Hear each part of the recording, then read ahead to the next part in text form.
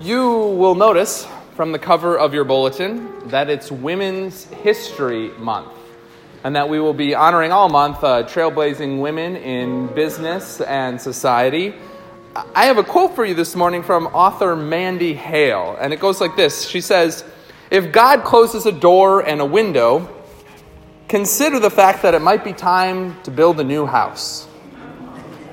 Now, I'll admit, I don't know anything about Mandy Hale. I'm not sure if she was a trailblazing woman in business or society, but I really like this quote. I have no idea if you should read her work or not, but we do need to think about the fact that sometimes we just have to leave the past behind. We have to look somewhere else. We have to start over with a whole new house. That's what Jesus is getting at when he goes into the temple and starts flipping over tables and kicking people out.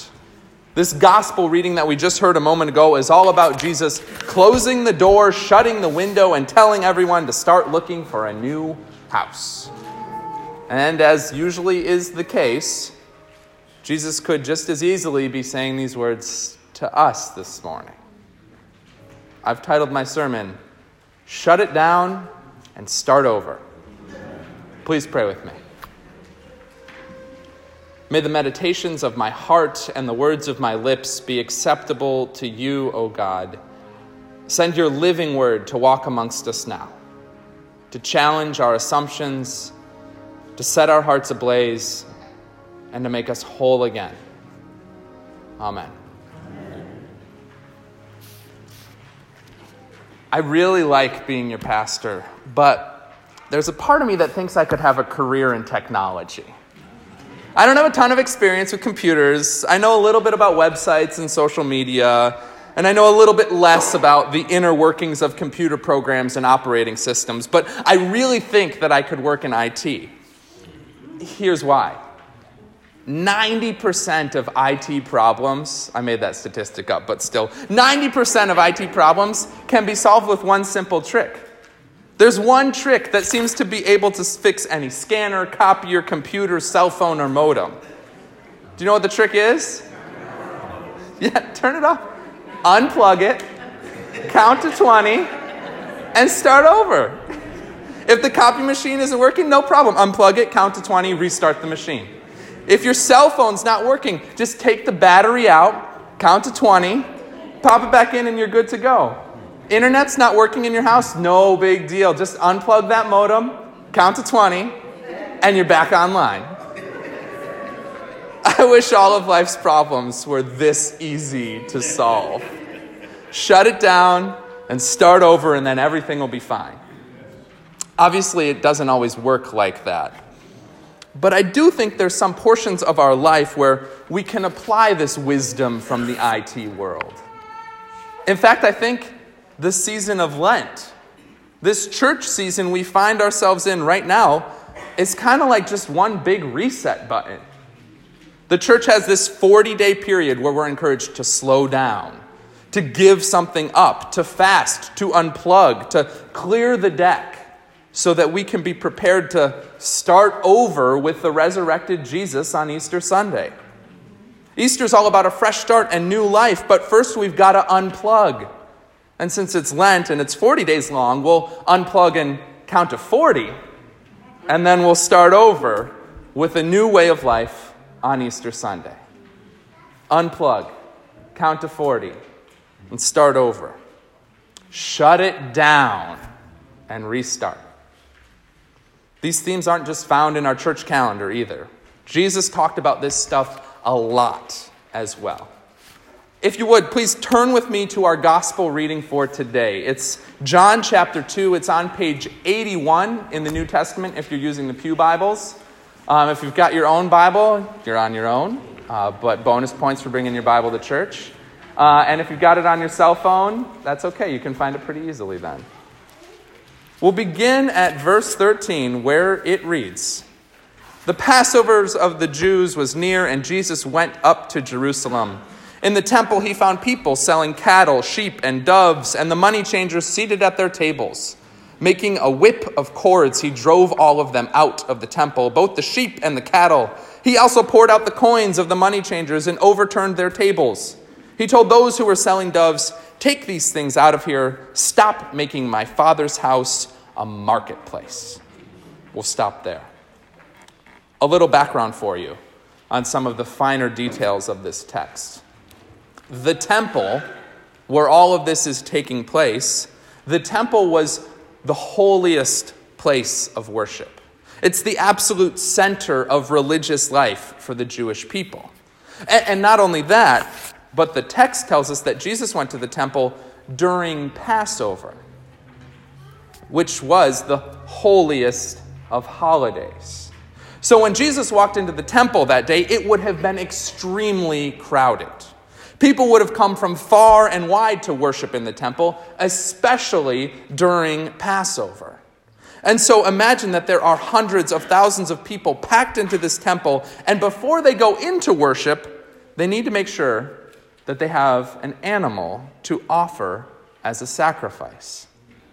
Now that can get a little bit tricky, because there were specific standards back then about the types of animals that could be sacrificed.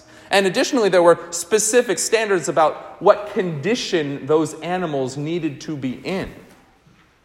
And so, if you were traveling all the way to Jerusalem for Passover, you would never travel with a dove or a sheep or cattle. There's little chance that the animal would survive the journey. And not only that, but even if the animal did survive, it would then be in no condition to be offered as a sacrifice. And now the merchants in Jerusalem, they understood all of this. And so they set up a shop in the temple with doves and sheep and cattle in pristine condition. And day after day, thousands of people, fresh off their long journey to Jerusalem, passed by the merchant stalls looking for an appropriate animal to sacrifice. Ooh, but there's another layer to all this as well. Because in those days, there weren't just laws about the types of animals that could be sacrificed. There were also laws about what type of money you could use in the temple. The temple was the house of the Lord, and so the chief priests said that it was sinful to use Roman currency in God's house. If you were going to purchase anything in the temple, you had better be sure that you're paying with something that doesn't have Caesar's face on it. And now the money changers, they understood all of this. And so they set up shop in the temple, knowing that there would be thousands of people traveling to that spot, looking to exchange their Roman currency for something more appropriate. And so during the holiest holiday of the year, Jesus journeys to the holiest house of worship, and he sees money changers helping people get the right currency, and merchants helping people get the right type of animal for sacrifice. And he sees thousands of people working and working and working to try and get everything done just right so that they can properly worship their God. Jesus sees all of this, and essentially he says, "Shut it down. You have turned the house of God into a marketplace," Jesus roars. The simple act of worshiping God has suddenly become this complicated system of financial services, exchange rates, and impulse buys. This life-giving act of worshiping the Lord in the holy temple during Passover has become a series of tests and stressors for the Jewish people. Do you have the right kind of money? Do you have the right kind of sacrifice? Have you done everything absolutely correctly? Shut it down and start over, Jesus says. He's so upset because he sees that worship has been turned into work. Grace has been traded for goods. Alleluias have been sold down the river for anxiety. Not that anything like this could ever happen to us. We can become so focused on getting everything absolutely right that we can lose the very heart of worship. Of course, we want our worship gatherings to run smoothly. We expect certain aspects of the service to be included, but the truth is, at the end of the day, worship and our life of faith needs to simply be about a relationship with God and nothing more. Worshiping God shouldn't be stressful. It shouldn't involve money changers and shrewd merchants and long checklists of how to do it right. In short, worship shouldn't feel like work. It's funny, because God tried to warn us about all of these tendencies at the very beginning. Look with me at our Old Testament reading for today. It's when God gives the 10 Commandments to the Israelite people. It's Exodus chapter 20. That's going to be page 61 in the Old Testament of the Pew Bibles. Page 61. We begin at the first verse where it reads, "Then God spoke all these words. I am the Lord your God who brought you out of the land of Egypt, out of the house of slavery. You shall have no other gods before me." We'll stop there. God goes on to give 9 more commandments, but notice the preface to the 10 commandments. I am the Lord your God who brought you out of the house of slavery in Egypt. You were once slaves, God says, but we're not going to do it that way anymore.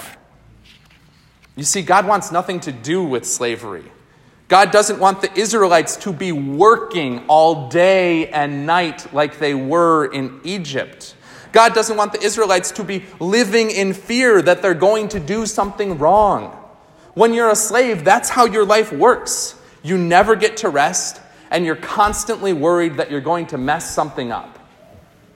And so God is saying to the Israelite people, shut it down and start over.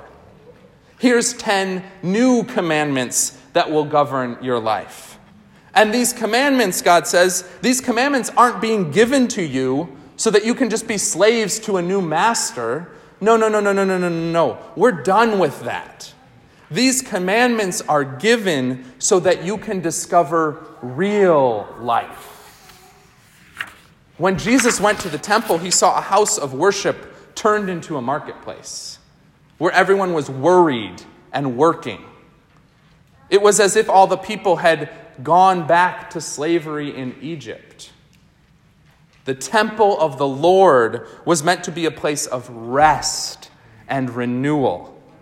But instead it was a marketplace where people lived in fear, where everyone was working to try and get their religion done just right. And it can still happen like this today. Our walk of faith is meant to be a gentle way of life that brings us comfort and joy, and that challenges us to love our neighbors more deeply. But all too often, I see religion used as a weapon to oppress people. Or I see Christianity spouting a message of fear, as if God's just looking for the slightest misstep because he can't wait to punish us for our wrongs. Or I see churches that become so absorbed with being big and successful and fancy and important that they fail to actually care for their people or the neighborhoods where they're housed. And we as individuals do it too. We start to think that living a life of faith is all about the number of Bible pages that we read each day, or the number of prayers that we say, or the number of dollars that we put in the offering plate. We use these metrics to either puff ourselves up and look down on others, or when things don't go as we planned and we can't read the Bible as much or give as generously as we'd like, we suddenly are left feeling unworthy and ashamed and embarrassed. None of this is the way Jesus wants us to live. In the gospel, Jesus goes as far as to say that he's going to tear the temple down. This most holy house of worship, Jesus is going to tear it down because even the temple itself is a distraction from real relationship with God. It's the temple of Jesus' body that's most important of all. Shut down all the other stuff and instead discover a real relationship with God. Stop worrying about getting all the rules just right. Stop worrying about how well you're doing your religion. Stop focusing on the lifeless temple building and instead focus on the incarnate Son of God. When we turn our faith into a laundry list of do's and don'ts, we're no better off than the Israelites in Egypt. But when we shut that all down and start over with Jesus, we will discover a life that is altogether different, altogether new, a life that is whole and complete and in tune with our Creator. Shut down all your worries about making yourself right in the eyes of God. Shut down that voice in your head that says that you're not doing enough. Shut down this need you have to be successful and important and in control and right. Shut down all these ideas you have about the ways things should be. Shut it down and start over, Jesus says. Stop turning a relationship with God into a marketplace of transactions. Shut it down and start over with me, Jesus says. Start over with me, and I will show you what a relationship with God can really look like. Amen. Amen.